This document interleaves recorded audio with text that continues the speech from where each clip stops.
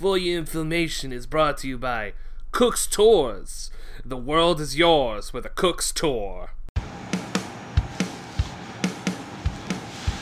Ladies and gentlemen, live from coast to coast, we proudly present For Your Information with Zach and John.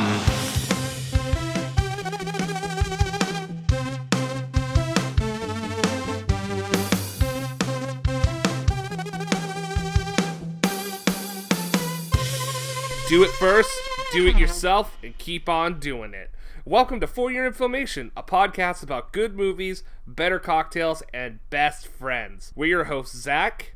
And I'm John. And this week, we're going to start a two-part series called The Tale of Two Tonys, Kamate and Montana. It's a double Scarface feature. And this week, we're going to take a look at the pre-Hays Code Scarface from 1932. But first, John, how you doing? I'm doing pretty well. I've never been better. It's just trapped inside my house for the most part, or just going out into the wilderness because there's nobody out there. So it's the two things I've been doing for pretty much this entire summer.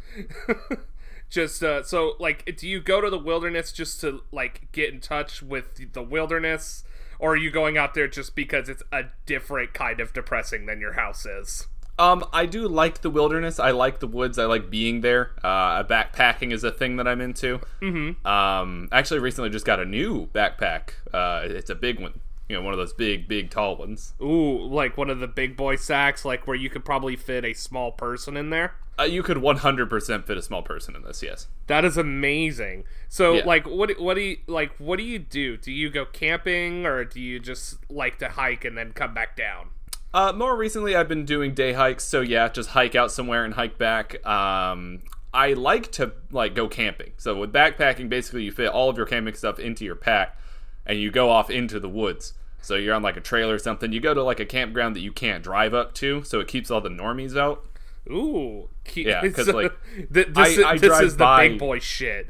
I drive by, the established drive-in campgrounds here, and there's literally people that have pulled up an RV and have, a movie projector screen on the side of their RV. But just that's stay in cool. your... It's cool, but, you could do that in your backyard. Right. I understand what you're saying. However, I feel like you're outdoor shaming.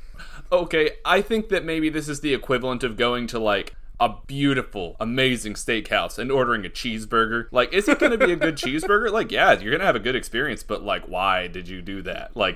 You could have done anything. Or worse. I mean, I guess bringing up an RV and setting up a projection would be like getting chicken fingers at a nice steakhouse. Yeah. Some people go as far as bringing their consoles, and so they'll play, Super Smash Bros. On the side of this RV. I mean, for me, I've done, all kinds of camping, and I'm if I'm going to go camping, that's the kind of camping I want to do. Right. No, you see, I would rather go... I would rather hike for 8 miles up mountain to a nice place where there's nobody else around than be stuck down. Because if I want to do that, I could just, I don't know, go into my own living room and be like, here's a TV. I don't know. I'm weird. You're not weird, man. You're a purist. You want to do the purest version of whatever it is that you're doing, and I get that. Exactly. I think it's very fitting for Scarface today, because that's exactly what Tony Kamate was doing. He was just trying to stay pure to himself. Whether or not that worked out for him, I guess we're going to have to get into that. Exactly. And, the thing about Italians is you can tell an awful lot about them by their favorite sandwich. And I think Tony is definitely an Italian beef kind of guy. He's either an Italian beef or a pastrami kind of guy. I can't tell. Maybe he likes a little spicy. Yeah, I don't know what it is about Chicago and beef. I know they were, meat packing capital of America for a while, and that doesn't necessarily just mean beef, but I guess their city was destroyed by a cow kicking over a lantern at one point, so, maybe they hold a vendetta against beef cows. There's some other, famous Italians who have, sandwiches. There's, Chef Boyardee. He's got, the ravioli sandwich. You just that's the thing people don't know about canned raviolis. You just heat the can up, you open the can, and you dump it out onto a bun. Oh yeah, and then you put some mozzarella cheese on there. It's technically a ravioli hero. Yeah, exactly. And if you want to get really fancy, you could put like, little still dried up bits of angel hair pasta. Like, just like crunch it up, put it on top of there and make it a little crunchy. Oh yeah, what I like to do is like to get those big like tube noodles. I think I don't remember what they're called. I think they're called rigatoni or whatever. They are called There's rigatoni. A lot of different types of pasta, yeah. And I'll get like a cheese grater and I'll just grate the dry pasta over the top, Ooh. Please don't do this. Never, do not do this. Never ever do this. This is a bad idea. Who else? Famous Italians. The chef guy from the Chuck E. Cheese gang. He's definitely a hero sandwich guy. He's probably like an Italian hero kind of guy. Like, a little bit of salami, a little bit of pepperoni, a little bit of ham. Yeah. Some gorgonzola. Yeah, a little bit of bunga bunga. I don't know what that means. Look it up. You won't be disappointed. All right. Italian politics are weird. Italian politics are weird. They also eat things like scungili, and that's yeah. Anyway, so like we said before all of that bullshit, we are covering Scarface from 1932 today, and this is actually, for once, John, I'm going to have to join you in the shame box. I actually had not seen this movie in full until I watched it for this podcast. Which, I'm fine with learning things too, because, I learned a lot about this movie just in, like, watching it and research. And also, I have to say, I think I like this better than the remake. Really? Yeah, I've never been a big fan of the Al Pacino Scarface. It's like, it's almost cheesy in a way. It's very 80s. It's very, like, excess, and it's a little too much excess for me. This one feels like just enough. Also, the fact that, like, just how violent this movie is for 1932. I thought that myself, and I did realize, like, while watching the movie that this is a pre-Hays Code movie. Yes. And that has a lot to do with the content. Yeah, it's a pre-Hays Code, but it was released, like, that year span of time where it was just the Hays Board, and they hadn't enforced a code yet. I see, yeah. We will get into that in a little bit. But this movie is also regarded as, like, one of the best gangster movies of the era. So, like, this movie is, like, very highly regarded. Like, it's in the National Archives and all this other shit. So, like, the fact that no one ever talks about this version of Scarface is, like, baffling to me. Yeah, definitely. I honestly didn't even know that the Scarface from the 1980s was a remake until we started approaching this as a topic for the podcast. I always knew it was because I'd seen scenes from this movie. Specifically, like, kind of like the ending and the one scene inside of the diner where it gets shot up. Like, I'd seen those scenes a couple times, probably in film school. I can't remember. But I was like, wait, hold on. So the Al Pacino Scarface isn't even an original movie? That's why I don't even like it. I see, yeah. And then you got Angels with Filthy Souls, from the Home Alone. That is the purest form of gangster film. Like, did you know that they actually filmed a whole 30-minute thing for that? I didn't know it was that long. I know they made it specifically for the movie. Yeah, it's actually, there were rumors that it was, like, feature length, but they actually shot, like, 30 minutes of B-roll for that thing. That's hilarious. Can we get a hold of that? I think it was on probably one of the Blu-ray releases. I haven't checked it out, because I always forget that it exists. But yeah, more than just what's on the screen for that moment, it's like an actual, like, movie, quote-unquote, or at least a short film. I like it. I like the title, Angels with Filthy Souls. That is a great, like, noir crime gangster movie title. If you were to come out with that in, like, let's say the 30s or 40s, yes. If you were going to come out with that now, it's definitely a porn title. Okay, yeah, there's that too. But, like, I feel like most porn titles now are just, like, big booty stepsister. I'm not going to finish that. Yeah. There's a lot of that out there, and it's very, very disturbing. It's, the stepsister thing is very strange. People just, what happened to just Missionary? What happened? I don't know, man. I don't know. Maybe there's a little bit too much, a little bit of Italian. Just cut that. I'm not even going anywhere with that. No. Just say what you're gonna say. Oh yeah, you want me to finish it?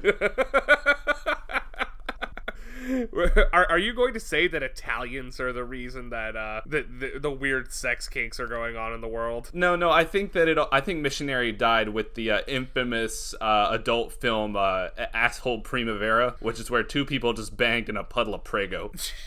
Yeah, so everybody just stop with the weird porn. Like, I miss when there was like different websites for all of it. Like, so if you wanted to watch people in diapers fuck each other, you had a website. If you wanted some of this other weird shit like stepsister porn, like that was its own website. Like, you know, other websites didn't bother you with other people's weird kinks, and now I feel like I'm forced to look at other people's weird kinks like in the face.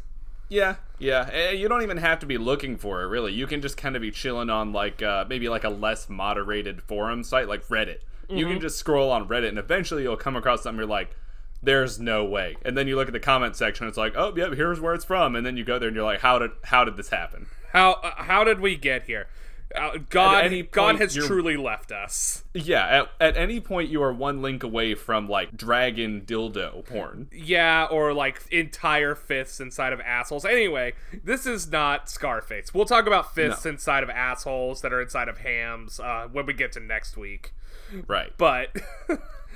Oh, God. All right. I'm going to need a drink to get through all of this. John, what did you make me this week? All right. Going classic again today. Something a little different. I hope you guys like rum, and I hope you like French liqueur, because there's some of that in here, too. So this cocktail is called The Typewriter. Ooh. Yeah, for obvious reasons, if you hadn't figured that one out yet. So the ingredients are as follows. There's 2 ounces of light rum, a half ounce of Cointreau, a half ounce of Drambuie, 1 ounce of lemon juice, and 2 dashes of orange bitters. You can also put a dash of simple syrup in there if you find that the finished product is just a little bit too tart for you. Okay. Yeah, so you're going to take all of those ingredients and you're going to shake them with ice. You're going to take the large shaker and set it aside, and in the small shaker, you're going to put a few slices of fresh ginger and a splash of vodka, and then you're going to muddle them together. You want that essence of the ginger to come out into the vodka. That's what it's really good at. Anytime you're going to make like an herbal tincture or something like that, like an infused liquor, you're probably going to use something neutral like vodka or grain liquor, and then put some natural thing into it to pull the flavors out of it. So that's what you're doing here.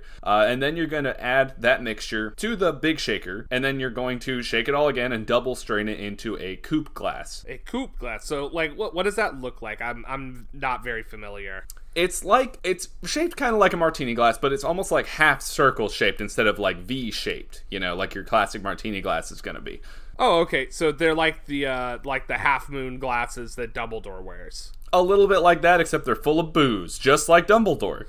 I want to live in a world where Dumbledore was just fucking sloshed like the entire time. That's the secret, is that among all the J.K. Rowling revisionism, she also went back and said Dumbledore is plastered the entire time.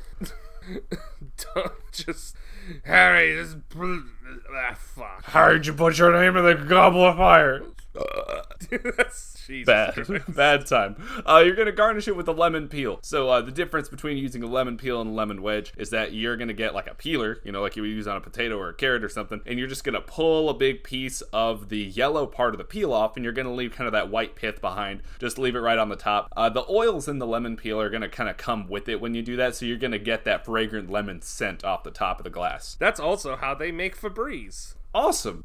It is Dumbledore was not using that. just for everyone's reference. If you're running out of booze and you can't get to the store because, you know, COVID-19 or whatever, do not start drinking Febreze. At least start with mouthwash first. There you go. Yeah. I'm not going to give you all the different ways that I know how to use mouthwash to get drunk. I've never done that before, but I'm aware of several different ways. It's fascinating what people have figured out. Anyway, continue. That's it. That's the end of the cocktail. So you just double strain it out. You want to get those little bits and pieces of like lemon pulp and ginger root out of it. You don't want that in your finished product.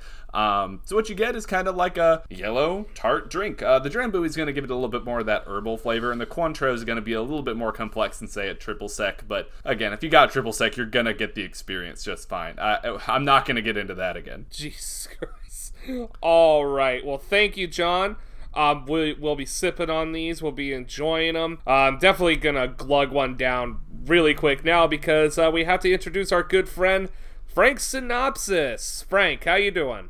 Oh, I'm doing just fine. I'm glad I'm in here again. Yeah, you're in here again. Probably getting some air conditioning. I know there's a lot of trees in Central Park, but I'm sure you have a hard time finding them, considering most people are probably out underneath them, and they probably don't want you near them. Well, one beautiful thing about this whole issue that the world is facing right now is that, believe it or not, there really aren't that many people out there in Central Park. Oh, okay, so it's just like you and like the raccoons? Yeah, for the most part. Oh, okay. All right, so Frank, you lived in New York City a long time. Yes, I have. How was the mob in New York City back in, like, the 20s and 30s? Well, liquor has always been a point of contention for me. I've never really been without it, and that's been a big part of my personality. So when they outlawed it back in the day, that was a major hit for me, and I became a little involved in the crime world myself. Oh, okay. So were you just involved just to get your booze, or were you involved, or did it become like a thing where you just enjoyed it too much? Well, you see, I needed it, and there was about 10 years of sweating that was done there before it came back. Every now and again, you can find a drunk on the street and put a little maple syrup tap in him and get some out of his belly. What? So, like, does alcohol just sit in the stomach like that, Frank? Like, I didn't think that's how that worked, but you've definitely been on this earth longer than I have, so... Well, if you find them just freshly laid down, sometimes it works out, and sometimes it doesn't. I think you're drinking belly button lint, and I don't know if I like that or not. If you like it, that's cool, but whatever, man. So, did you get to watch Scarface? Oh, of course I did. All right. Why don't you go ahead and tell me about Scarface really quick, Frank? All right. In 1920s Prohibition-era Chicago, an Italian immigrant with a scar on his right cheek, Tony Clemente, is enlisted to help Johnny Lovo run beer speakeasies. Tony quickly runs up the ranks in the mafia and soon has everything he wants. Money, cars, his boss's girlfriend, his sister out of trouble, and a brand new fleet of Tommy guns. What could go wrong? Beautiful. Thank you, Frank. So you could go ahead and pick up your allowance over there on the table. If you need booze, man, just ask John. Like, you don't have to drink people's belly button liquor, man. Well, everybody's got their drink of choice, so I'll be seeing you later. All right, bye, Frank. Oh, all right, Jesus Christ, John. We got a lot to get through today. Are you ready? Yeah, no, I'm here. I think we need to get some of those steel shutters, like Tony Clemente had, to keep Frank out. Well, I don't think they really work for Tony Clemente either. His sister girlfriend definitely got murdered anyway. I really don't like the term sister girlfriend. Again, with this whole, like, Pornhub wrongdoing thing. Yeah, that ended up being more relevant than I thought it would. But yeah, we'll get into it. The fucking relationship between Tony and Seska is very strange. All right, so anyway, sister girlfriends aside, we're gonna get right into like the basic info, the Wikipedia info. Like if you looked up Scarface from 1932 on Wikipedia, it'd be right there. You wouldn't have to listen to me say it, but you're gonna listen to me say it because you're a lazy fuck. That's why this part's in here, because I can't trust all of you to go do your cursory research. Alright, so Scarface was directed by Howard Hawks and produced by Howard Hawks and Howard Hughes, and I know that would make you think that he might be related to John Hughes. He is not. But he is related to all the other Howards in the film. Yes, all the Howards are connected. The screenplay is by W.R. Burnett, John Lee Mahan, Seton I. Miller, and Ben Heche. I got Heche right, but none of the other ones. I cannot believe that. Nice. I mean, you know what, man? It was a different time. The names were different, Yeah, they hadn't become bastardized yet, because, like, everyone's, like, either a Graham, a Smith, what are some other, like, really basic bitch last names?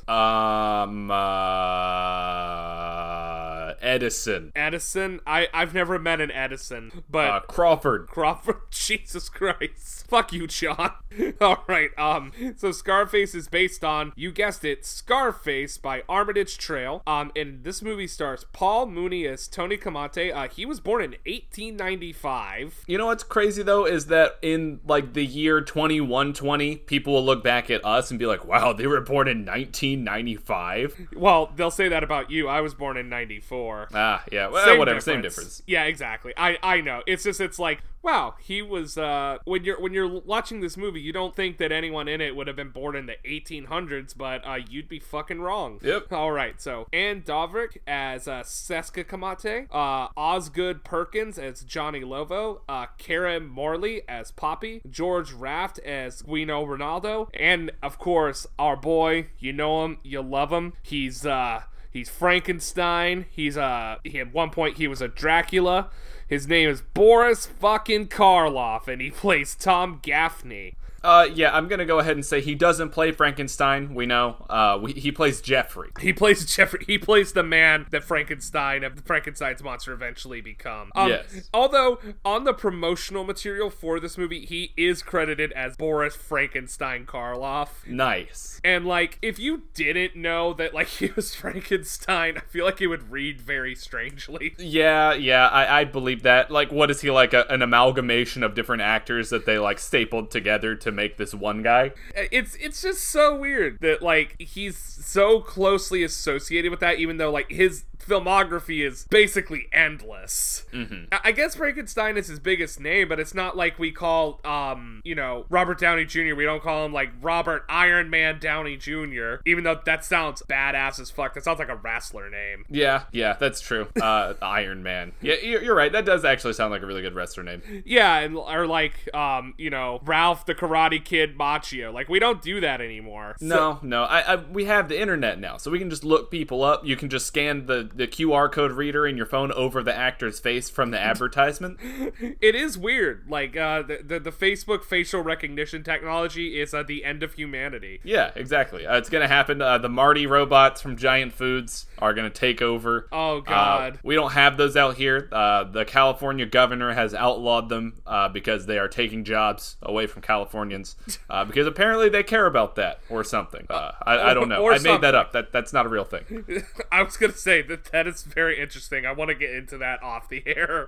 But all right, so let's finish this up. The music was by Adolf Tandler and Gus Arnhem. Okay, cinematography by Lee Garnes and L.W. O'Connell. I think he should have picked one initial. Yeah, okay. I mean, you have C.S. Lewis, you have J.R.R. Tolkien, and then you have L.W. O'Connell. L.W. O'Connell has to be a guy that was born in the 19th century. He had to have been born in the 1800s. Yeah, because it like when I hear the name L.W. O'Connell, like I just imagine a guy twirling a cane and like twirling his mustache. Yeah, he's like the H.H. Holmes of cameras.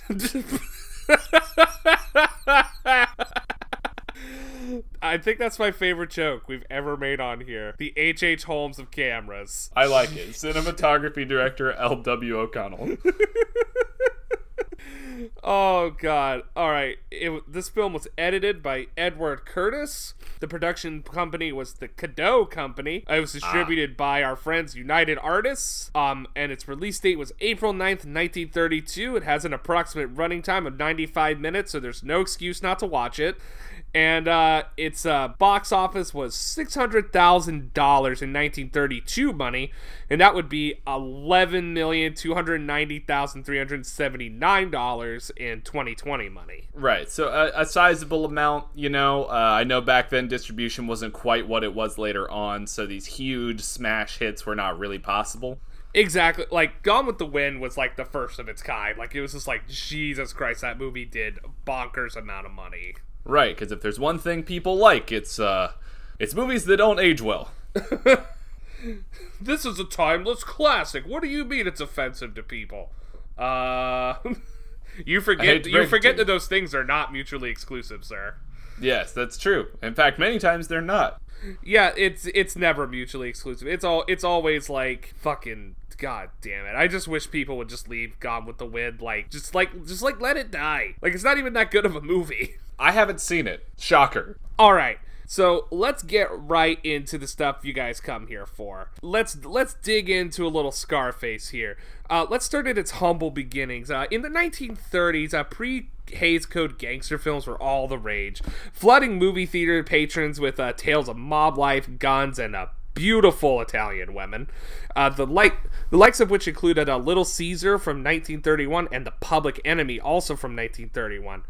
Enter Howard Hughes a wealthy business tycoon who made his money off multiple ventures in the film industry from the 1920s until the 1950s, at one time owning a large stake in RKO Pictures. See, what they didn't know about Little Caesar and the Public Enemy was that 90 years later, in the year 2020, they're the same thing. Little Caesar's Public Enemy #1. Jesus Christ. Pizza Hut has its employees going through Molotov cocktails inside of Little Caesar's because Pizza Hut and Domino's just can't figure out how to make a $5 pizza. Yeah, exactly. The Papa John's guys drive by sometimes, but that's the thing. Little Caesar's, they don't even have employees anymore. They just have those big things that they put the pizza boxes in that you can just open up and grab a pizza and leave. I don't like that. We don't have that out here. Of course, I haven't been to a Little Caesars in a while. Right. I think the only thing worth going to Little Caesars for is the jalapeno cheesy bread. It is fucking delicious. You know, I'm sure you'll be able to get automated jalapeno cheesy bread in the near future. That's where they're going with it. Soon it will just be a giant vending machine with one guy in the back that just sits there and watches the CCTVs. Oh god, I hope they give him something else to watch. All right, so hot up the financial and critical success of Hughes's film The Front Page from 1931, Hughes wanted to produce a gangster movie to end all gangster movies. And where else could you go for inspiration than real-life gangster Al Capone and its infamous St. Valentine's Day Massacre? Yes, and the streets ran red with ragu. That's the place where the ragu was born.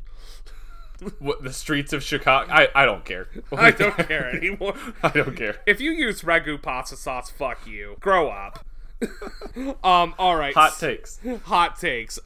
There's just so much, at least go Classico. Classico is the good stuff. It costs the same, and it tastes, way better. Why would you use ragu? Ragu has fucking onions in it. Do you want goddamn onions in your pasta sauce? No, the fuck you don't. I think we're gonna split pretty hard on this one, because I like onions in my pasta sauce. Oh, we're not friends. You know what, man? If that's what it's gonna be, look, the onions and the garlic, the fire-roasted garlic, it's a good flavor combo. I understand, okay, so you need onion flavor to, make a good pasta sauce, but you don't need little, chunks of onion in there. Because I hate it when I'm eating pasta and then, I get that onion crunch. Ugh, I hate that. I hate that I like shit. it. You know zoodles? Zucchini noodles? I'm not a big fan of zoodles. I'm not either. I've had a couple zoodles that are good. Use an onion and make noodles out of onions. That is an atrocity. Who would do this? I don't know if it's possible, but now I want to what kind of sauce do you put on onion noodles? Or I guess we'll call them oodles? Yeah, you put marinara because it's essentially just a dressed down onion ring salad. I figured you just put fish oil on there because, who cares at that point? Yeah, you work. All right, on to happier times. Hughes bought the rights to the film from Armitage Trail. The book was published in 1930, and because it was also written and inspired by the life of Al Capone. And the novel was actually a lot longer and had some more interesting plot points. That I'm going to detail here. Right, like how Al Capone had a below average IQ. Right, he did, and that just goes to prove that anyone can make it in America. Absolutely anyone. Yes, all you need is a gun and to have a weird thing with your sister. Hey man, you let the gun do the talking. What does he say in the movie? I had it right here. Hang on. There's only one thing that gets orders and gives orders. My sister. My sister. Yeah, let's talk about that. So the incestual bullshit between Tony and Seska is a little more prominent in the novel. So is this just a touchy-feely, old world thing, that came from Europe? Because they're first generation Italian Americans. So is that just a thing that they did or do? I guess. I mean, I think it's supposed to be a commentary on how overprotective certain people can be over especially younger female siblings or just siblings in general, where it's it's Tony specifically, he won't let Seska talk to any men, period, end of discussion. Why? Why wouldn't you want her to, find someone to marry and get married and have kids and all that? Why wouldn't you be happy for her? The only explanation could be that you want to fuck her yourself. That's kind of dark. But alright, yeah, I get it. Yeah, I mean, I guess the way that I guess females got treated back then is it's for lack of a better term, like, Tony, maybe he was thinking, like, okay, I might have to use her as a pawn to, like, you know, like, get her married to maybe a rival gang so that way I can, like, quelch a beef. Ah, I see where you're going with that. And so, yeah. if she's out there, you know, just fucking random dudes, like, no one's gonna want her. And I'm not saying that that's right. I'm saying that that's... It was 1930. This is 1930, so that's the only thing that I could think of to, I like, think the justify 2020 equivalent his might be behavior. that instead of going around and dancing with all the men, Cheska would have, like, an OnlyFans. Oh, let's not go there. Although, I do think it's, if we could get off topic for just 1 second, so you heard about, Disney, is making people pay $30 to watch the live-action Mulan, right? I did not hear about that. I thought you were going to say that Disney is buying OnlyFans in addition to Fox Searchlight. Well, A, they already own Fox Searchlight, and B, I don't know what Disney's, like, stake in that would be. That'd be very interesting, but no, so, like, basically, you pay $8 a month for Disney Plus, and so now they're gonna release, Mulan, but you have to pay $30 extra for it, but you can only watch it if you keep your Disney Plus account open. So, yeah, that's a hard pass. it's a hard pass, and I was just like, I never really thought that I would see Disney go after the OnlyFans model. It's very interesting. I'm here to see what's gonna happen. I will not be paying $30 to watch Mulan. I will wait until it's maybe it's on Blu-ray around Christmas time, and I can pick it up for, you know, $10. Yeah, you heard it here first. Disney stocks are gonna tank. Motley Fool, that's me. I am Motley Fool. Says buy while prices are low. Jesus Christ. Actually, that's not true. I am not associated with the Motley Fool. I am not a stockbroker. I am not an investor. You should not take my advice. Just like how I'm also not a doctor, and you should drink responsibly. Actually, that's what I was gonna tell you. Is like, actually, their stocks actually went up during all of this. Wow. So now we know who's benefiting from the plague. Yeah, yeah. Listen, I like Disney as, like, a creative team. I don't like them as a company. Aha. All right. I'll keep that in mind as we go down the... there's so many more things I could say. We're not gonna... We gotta move on. Yeah, we'll do a whole, how evil is Disney thing later. Alright, so in the novel, Tony actually has a cop brother. This is how he gets away with all the murders. The Hayes office, like I said, not yet put into power, forbid this plot point in the movie because it would have presented police officers as corrupt human beings. God forbid the Chicago PD of the 1930s be associated with any kind of corruption. God forbid.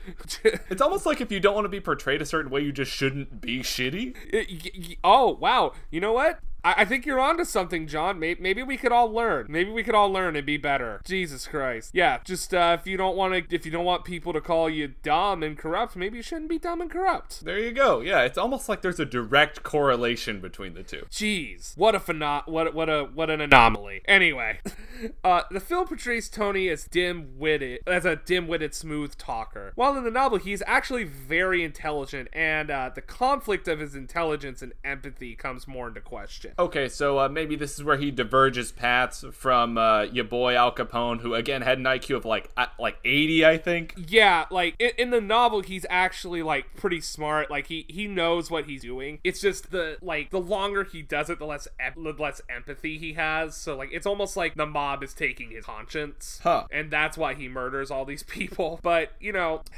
They made Tony just a big dum-dum in the film to make it seem as if gangsters were all like barely understandable, borderline idiotic immigrants. Right. Not a good look in hindsight. No, and it's, I mean, this is the one thing where like, I know, you know, we kind of do the dumb Italian thing a lot, but like, it is kind of sad how Italians are portrayed in movies from this era. Yes, always powerful. Yeah, not even always powerful, but like dumb. Like they always portray them as either like dumb, like good-looking guys who, you know, are in the mob or, you know, own like a deli or something, or they're like barely understandable grandmothers. Yeah, you know, they have a condition that we sometimes call spaghetti brain. Right, and it's just...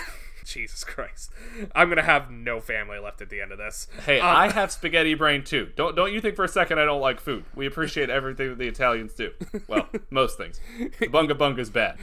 Except we don't really know who made Olive Garden. We don't know who did that. Whoever made Olive Garden, fuck you. I think they just pop up like fungus. They do. Like, they're just a network underground. But they just pop up in the parking lots of shopping malls. But you know what I've noticed? In any town there's an Olive Garden, there's a Carrabba's. And if you're going to Olive Garden and not Carrabba's, I don't know what the fuck's wrong with you. They cost the same amount of money, and Carrabba's is easily way better. Yeah, I think the only reason you should ever go to the Olive Garden is for the bar or for the unlimited soup, salad, and breadsticks, but even that's not exclusive to Olive Garden, and unless you just need that much soup in your life, I don't really see a need for it. No, I don't either, but like the salad is pretty good. I gotta admit, salad at Olive Garden is usually fairly decent. And their chicken gnocchi soup. Anytime I go there, that's what I get, because I'm not paying $17.99 for a fucking plate of chicken parm that they made in the microwave. Yeah, I think that I don't even know. I haven't been to an Olive Garden in like 10 years. My wife refuses to go there. Yeah, I mean, it's shitty Italian food. It is what it is. Maybe when we get together one day, when this horribleness is over, John, I will take you to Olive Garden. Well, not before we go to Applebee's and get as drunk as they will allow us to get. We do really need to do that experiment. We need to find out exactly how drunk we can get at Applebee's before they kick us out. Anyway, we have to move on. Casting proved rather difficult because most studios wouldn't lend out their talent to independent productions. And Clark Gable was actually thrown around for the role of Tony, but Hawks thought he was more of a personality than an actor, which I'm not going to get into how much of an insult that is, but it is a wicked fucking burn. Paul Mooney was discovered by casting agent Al Rosen while performing in a Broadway play. What Broadway play? I don't know. The internet's really shitty sometimes. He suggested him for the title role to Hawks, who approved. Ah, very nice.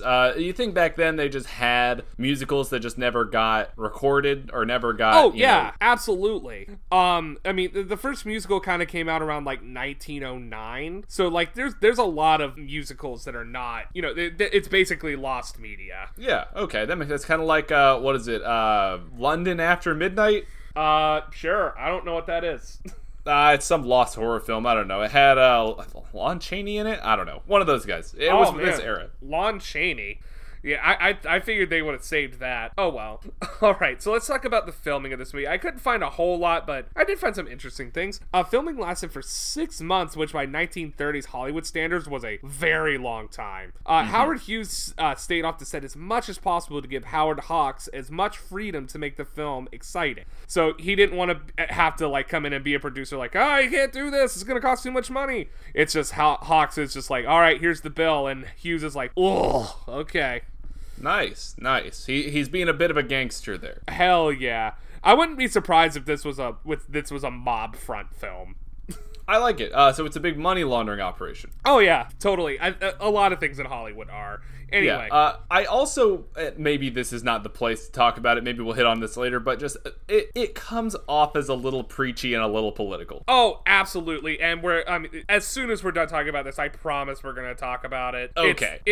There's a reason that happens. So filming took place at these 3 locations around LA, Metropolitan Studios, owned by Samuel Goldwyn in the 1930s, and it's now just known as The Lot. Nice. Harold Lloyd Studios, which I couldn't find a whole lot on. I just know that it definitely was a studio and it definitely did exist, and Scarface definitely shot there. And the Mayan Theater, which still stands today and is it is a historical landmark of LA. Oh, fun. I'll have to go there sometimes when I go back to that godforsaken hellscape of a city. What do you mean I have to pay $14,000 a month for this apartment and it doesn't even have a goddamn refrigerator in it? It's awesome, dude. I love it. I love standing in puddles of human urine. Oh, God. LA is such a strange place. Alright, so I'm actually going to do good on one of those promises I made earlier. And we're going to talk about that scene where the O'Hara gang comes and shoots up the diner. This effect was actually achieved by first filming the scenes leading up to the shooting with the actors, and then have everyone step back as real cars with real machine guns come and shoot up the diner, and they film it. And then they took that, projected that footage on top of a set that was in front of it, and then shot the scene with the actors. Okay, so you mean to tell me that there's a stage that's the inside of the diner? Yes. And through the windows, there is a screen that they are playing that other thing on? Yes. Oh, I see. So it's like that rolling background car thing, except way more violent. Except way more violent and real. Like, so all the gunshots you're hearing in that scene are absolutely 100% real. I love it. I love 1930s cinema. Insane. Absolutely insane. Alright, so let's talk about the censorship of this film for a little bit. This is where the bulk of it is, by the way. Just so you guys know, we're gonna be here for a second. Alright, so Scarface was released in the pre-code era of Hollywood, referring to the Hays Code, which was implemented in 1934, 2 years after this movie. As I've said before, the Hays Code was implemented to make all films more family and general audience friendly. There were no ratings, just approved or not approved films. In the pre-code era, films that were quote unquote too nasty for the people would not get certification from the Hays Board. This would not prevent them from being shown in major theaters, however. And the Hays Board had a lot against Scarface, namely the there's almost a shooting per every 10 minutes in the film, the overt sexuality between Tony and Seska, fair, and the overall glorification of gangster life.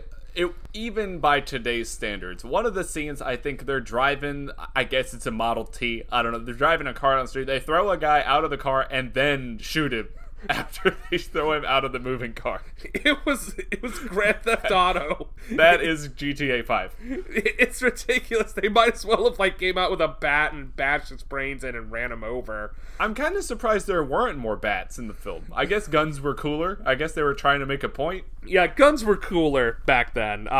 If you hit someone with a baseball bat, I guess it was kind of a waste of a good baseball bat, maybe. Yeah, you can't get that American hickory, you know. You can't get it all bloody. You have to sand the blood off afterwards. Jesus Christ. Don't ask me how I know that. I don't want to know why you know that. Alright, so Hawks took out several scenes, including the scene where Tony hits Seska and rips her dress. Overdubs Seska's lines after Tony kills Guino. She says, in the film, she says, murderer, you're a murderer. But that's actually an overdub because you can clearly see her mouthing the words Scarface. Huh. And they actually had to create a new ending for the film to get it to pass the Hays Code, or the Hays what the fuck ever. I hate the Hays people. So the original ending involves Tony giving himself to the police, having a lengthy trial, and being executed at the end. The Hays office wanted him to die horribly to show that there was no other way to pay for his crimes. Right. We're just gonna gloss over all of that again, police corruption that was rampant back in the day. Maybe people should have died horribly for their crimes. Maybe we could just have a justice system that works. Maybe we could have a rehabilitation center that works. But you know what? That's not a conversation for this podcast. You're right. We can't get into how our reptile government is harvesting our suffering in the form of organ energy. That's why it is, Zach. Just come out and say it. That's why it sucks. I don't know what the organ energy is, but I'll let you have this one, Johnny. All right, so the movie never mentions the name Scarface, and it was because it was too obscene? Question mark. Right, that's what's obscene about the movie. Yep. Other names that were thought of for this film would have been The Menace, or Shame of the Nation, or my favorite, Yellow. Alright, so Coldplay obviously would do the soundtrack if it was called Yellow. Shame of the Nation, I a little on the nose with kind of the preachy nature of it. Oh yeah, for sure. And this film is yellow. Anyway. Yeah, I think Menace, they would also have to rename Tony to be Dennis. So it gives a whole new angle on the Dennis the Menace character. Oh man, that's what we need. That's what we need in this world. We need a gritty Dennis the Menace reboot. Right, it's like what they've done with Riverdale and Archie, except in this one, Dennis the Menace actually massacres a bunch of people with a Thompson submachine gun. Good lord. Dennis the Menace. After 30 years of just, constant berations from his neighbor and just bullshit his entire life, he becomes a serial killer. Yeah. He's like Duke Nukem. He's just a serial killer. Don't call the menace. And then you just see a slingshot coming from, the behind the curtains. Amazing. It's amazing. I'm so down for this. Let's make it. It's like Bourne Identity meets Scarface meets Dennis the Menace meets Garfield. Jesus Christ. I'm not ready for that conversation. All right. So John, you were talking a lot about the preachiness of this movie. It just feels like they're talking down to people.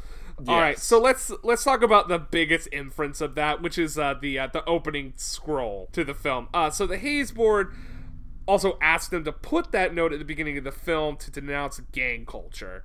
And I'm going to read it verbatim to you here.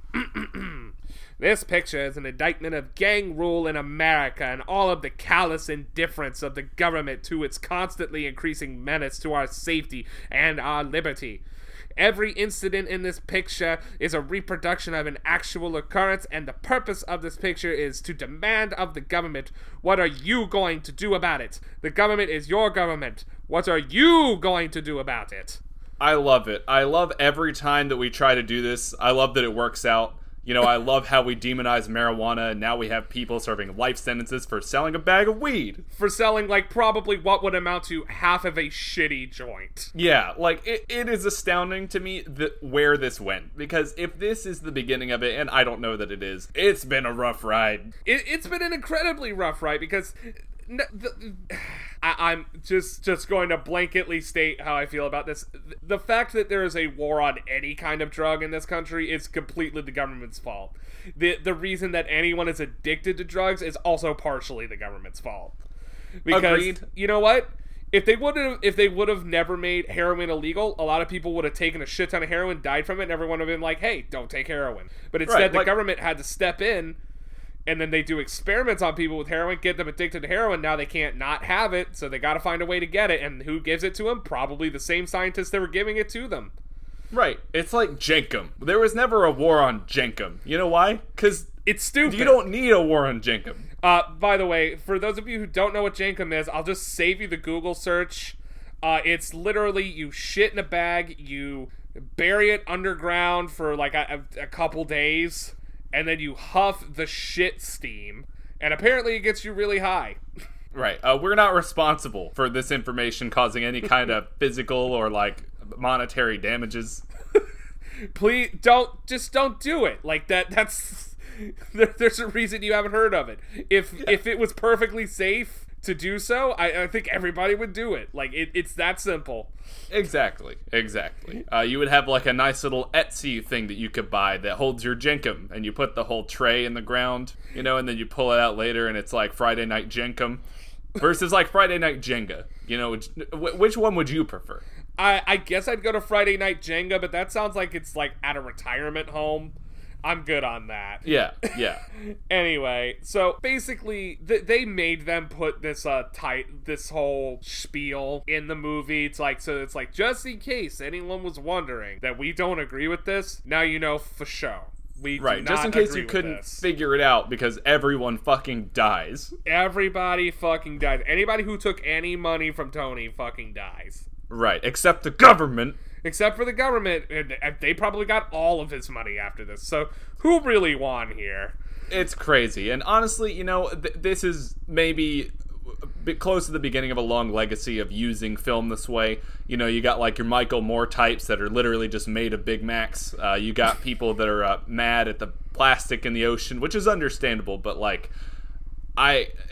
there's a bunch of stuff out there that is just kind of preachy and kind of not cool, and this is a little cringy looking back on this now.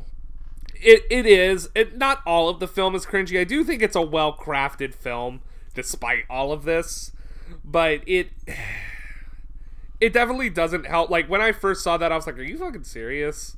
Yeah. Like it feels like they're talking down to you. Exactly. And maybe that's how it was then. They couldn't just go on Live Leak and watch a cartel saw a guy's head off and be like, yep, that's what the drug world's like. I guess so. Don't do it. They have to make sure people know, like, this is not a good life. Like, you don't want to do this. Right. But instead, they made him a millionaire living in a penthouse with steel shutters and a bunch of guns because he's, like, cool, and all the ladies want him. Whereas all they needed to do was watch Live Leak. All they needed to do was watch a guy get sawed in half. Exactly. So just watch Live Leak and you won't need to be preached to. Oh god, we need to move on. Alright, so the other interesting thing I found was that despite taking place in Chicago, the film actually did not premiere there until 1941 because it did not pass the Chicago Film Review Board. They had their own local film review board. Yeah, probably to keep shit like this out of the theaters. What was this going to be like a thing where people like riot afterwards? Is that what they were worried about? Were they worried about the cows kicking over some more lanterns in their war on beef? The war on beef. Beef, is it in you or the enemy? Beef, it's what was for dinner. Oh, God. I hate that they have those ads. Again, we are so off base, but that maybe is the most aggravating thing that I have encountered in the past couple of years, are the ads. It's like, beef, it's what's for dinner. Like, beef needed an ad. Yeah. We just needed people to buy that much more beef. The beef lobby is making ads. The beef lobbyists. Did they need, like, who is this for? Who's gonna watch this and be like, you know what, man? You're right. Beef is what's for dinner. Fuck yeah. Fuck yeah. I'm gonna go buy some beef now. Yeah, because it's like, beef from where? You're not any beef. Literally any beef. It's just an industry ad. Like, could you imagine? Be like, tires. It's where you go with. Or, like, just, like, yep, that's true. Yeah, I do use tires on my car. I don't know what kind, just tires. Soap. It might just be the thing that don't kill you. Right? Like, yep, that's true. I do wash my hands with soap. It is proven that that is a good thing to do for your health. Thanks, Big Soap. Big Soap. The soap industry. The soap industry. The soap lobby coming out here and washing away all of my liberty. Oh, God. And you know there would be somebody out there that would have that opinion. Anyway. Looking at you, Johnson & Johnson. Oh, God. All right. We have to move on. All right, so let's talk about the legacy of this film for a little bit. So, of course, the film was remade in 1983 by Brian De Palma and starring Al Pacino. I'm sure that's why most people are listening to this. People fucking love that movie, and we will get to it next week. Scarface was actually pretty much the sole reason that the Hays Code came into existence. Like, movies like this, people were fucking pissed. About the movie? About the movie, just because it was so goddamn violent, even for that time. Look, I'm pretty sure this is the same time period where the Belgian government was hacking the hands off of African slave workers because they wouldn't collect enough cocoa beans, and we're mad about this. Oh, yeah, because Americans are always worried about what's going on their soil, but they're not worried about what's actually going on their soil. They're worried about, what about the children? What if the children see the guy kissing his sister, and, they're killing the people? What if they see it? And I'm just like, what if you just, like, monitor what your children watch? Right? Or maybe if you just told them, like, hey, that's not good. I mean, he died. You don't want to die, right? Don't do that. Hey, you want to die? Don't do the mob stuff. It's right? that simple. Good God, dude. Like, that's a whole other thing we'll have to get into. I think we should just do a whole censorship series. Oh, yeah. Just where we talk about censorship and how much bullshit it is. You know what? Maybe we can talk about some really infamous films. I know we have a big heavy hitter on the horizon. Oh, yes. A big heavy hitter just in time for Halloween. We will get there. And censorship is definitely going to be the name of the game there. We're talking about Cannibal Holocaust, but we're talking about Cannibal Holocaust. For the lack thereof of censorship. Because no one could be bothered to censor any of it. You know what? I might understand a little bit with that one. Yeah, it's pretty intense. So if you have never watched Cannibal Holocaust, just know it's on the horizon. Watch it before you get us about it. Anyway. Be careful. Don't eat a bunch of spaghetti while you're watching watching it. Don't eat a bunch. Don't eat it all. Make sure you have an empty stomach. Because they are emptying other people's stomachs on there, and that might cause you to empty yours. I'm wasting all of my good material. We have to stop. All right. All right. So, and as I said before, the film was placed in the National Archives in 1994. So, damn near like 62 years later. Yeah. That's how that works, though. I agree. The National Archives might be a little bit more regulated. These types of things don't seem to be very timely. Like the Rock and Roll Hall of Fame was really late, getting like, I don't know, Simon and Garfunkel in there, or like Nirvana, or The and they Cure. had a bunch of weird trivial artists that made it in before Nirvana. They had The Cure just now last year made it in. How? Right. I'm pretty sure like Buck Cherry made it in before them or some bullshit like that. And I'm like, I swear to God, if Buck Cherry is in the Rock and Roll Hall of Fame, I'm going to go in there and I'm going to shit over everything and hurt an animal. That is how angry that would make me. Speaking of Cannibal Holocaust. All right, so just to kind of put a cap on today, let's talk about the themes of the film. So the first theme of the film is excess. In the film, Tony does everything to the extreme in the search of happiness and, content. Like, he just wants to be happy. He wants the American dream. And and that's what most people who came to America in this era, that's what they wanted. They wanted a piece of the American dream, and then when they found out that, most established Americans are, racist pieces of shit that aren't going to give immigrants the time of day, that's kind of what started the mob. Well, we had the old world mob, and we have the new world mob, and, the new world mob tells the old world mob they're not shit, and then the old world mob tells the new world mob they're not shit. They got it on both sides of the pond, and it's, there's a lot. The street runs red with ragu. The street That's what I runs meant to say. red with ragu. I might have to change the title of the episode to "The Streets Run Red with Ragu." Yes. Jesus Christ. All right, so the American dream. So Tony's excesses are in pursuit of the American dream. He's an immigrant with something to prove, and he wants to be an American big shot, just like I said. His big thing is the sign that's right outside of his window that says, "The world is yours." This is kind of Tony's mantra. He believes that the world is truly his, and it's his for the taking, and nothing can stop him. Like, it's almost like that's what makes him a serial killer, essentially, because that's essentially what he is in the movie. Yeah, I would be interested to know where we draw lines between the two, because clearly he has killed a bunch of people, and he's, had a bunch of people kill other people, but I guess there's a difference between being like a Jeffrey Dahmer and being like a crime boss, because right. Jeffrey Dahmer just did it because he wanted a zombie he could bang. Oh, dear God. Yeah, it's, yeah, I can't remember exactly. I don't remember what you would call someone like Tony. Like, just maybe a crazed individual. He's not murdering for the sake of murdering. He's murdering to get something that he wants. Mm-hmm. And so I don't really know what you would call that. Just a monster, I guess. I don't know. A public menace. A public menace. A menace to society. Yes, Dennis. Dennis the Menace to Society. Oh, God. We need to make that movie. That needs to exist. Yes, the new, edgy, dark Dennis the Menace. Oh, man. All right, and also, I thought, like, a big thing that kind of permeates the film is actually mental health. People like Tony ran the mob to its highest and lowest points. Most of these people were incredibly unstable, like, namely, Al Capone was an incredibly unstable man. And, so it begs the question, like, are these people actually, like, legit, like, cuckoo? Like, are they insane? Like, does having that much money and that much power over a city just make you go fucking insane? Or were they insane to begin with? I think that the power changes people, specifically power, and you can interpret having money as a form of power, but raw power, like, where you can just say something and people do it, is something else, and that does change people. I think that if you're already predisposed to maybe having those types of tendencies, and then you get put in a situation like that, it's not going to help you. No, absolutely not. And it's just crazy how, like, even just going outside of the movie, just how powerful the mob was at this time. And, like, most of the public didn't really know much about it. Like, they knew that the mob existed, they knew who, like, the big players were, but it's kind of like they couldn't prove it. Mm-hmm. Like, Al Capone, people knew he was part of the mob, but they couldn't prove that he did anything wrong because he's good at covering his tracks. Yes, yeah, and that's... You never know when the guy selling hot dogs down the street in your favorite Chicago block is a front for the mob. Maybe he's looking out. Maybe he's seeing if anybody's walking by that shouldn't be walking by.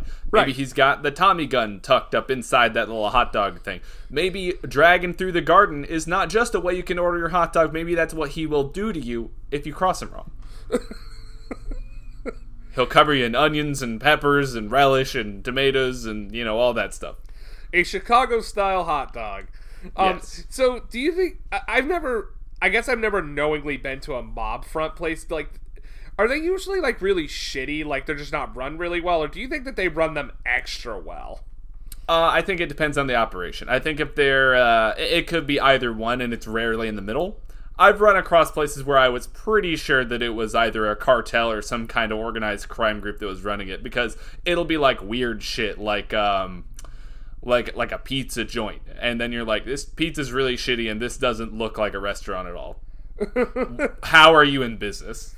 How is this happening? That reminds me of Truett's Pizza Cafe in Fayetteville, Georgia.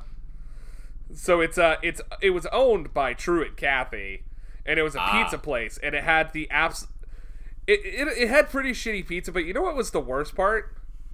They had these shittiest chicken wings I've ever had in my life. And I thought if someone was going to do chicken wings right, it would be Chick-fil-A. No, absolutely not. And Why do you think they're not on the regular menu? Exactly. There's something where they can't get it right, and I don't know what it is. Oh, all right. So that's about all I got on Scarface. John, do you have anything else to add? No, I don't. Again, I'm not an investor professionally. I'm not a financial advisor. Don't take my advice on that. Also not a doctor. Wash your hands. Don't slip in a puddle of ragu, because that's a great way for the mob to cover up your murder. We can't tell where the blood ends and the ragu begins. Famous last words. Famous last words. All right, so for your information, I'm Zach. And I'm John. Please go like and subscribe on Apple Podcasts. Give us 5-star reviews so we can get more shitheads in here. Come back next week where we're going to talk about the Al Pacino Scarface, the one that everybody actually likes. And while you're at it, make sure you watch a new movie this week. I know everyone's running out of shit to watch, but try and find something new. Even if it's bad, it'll make you feel better. All right, bye guys.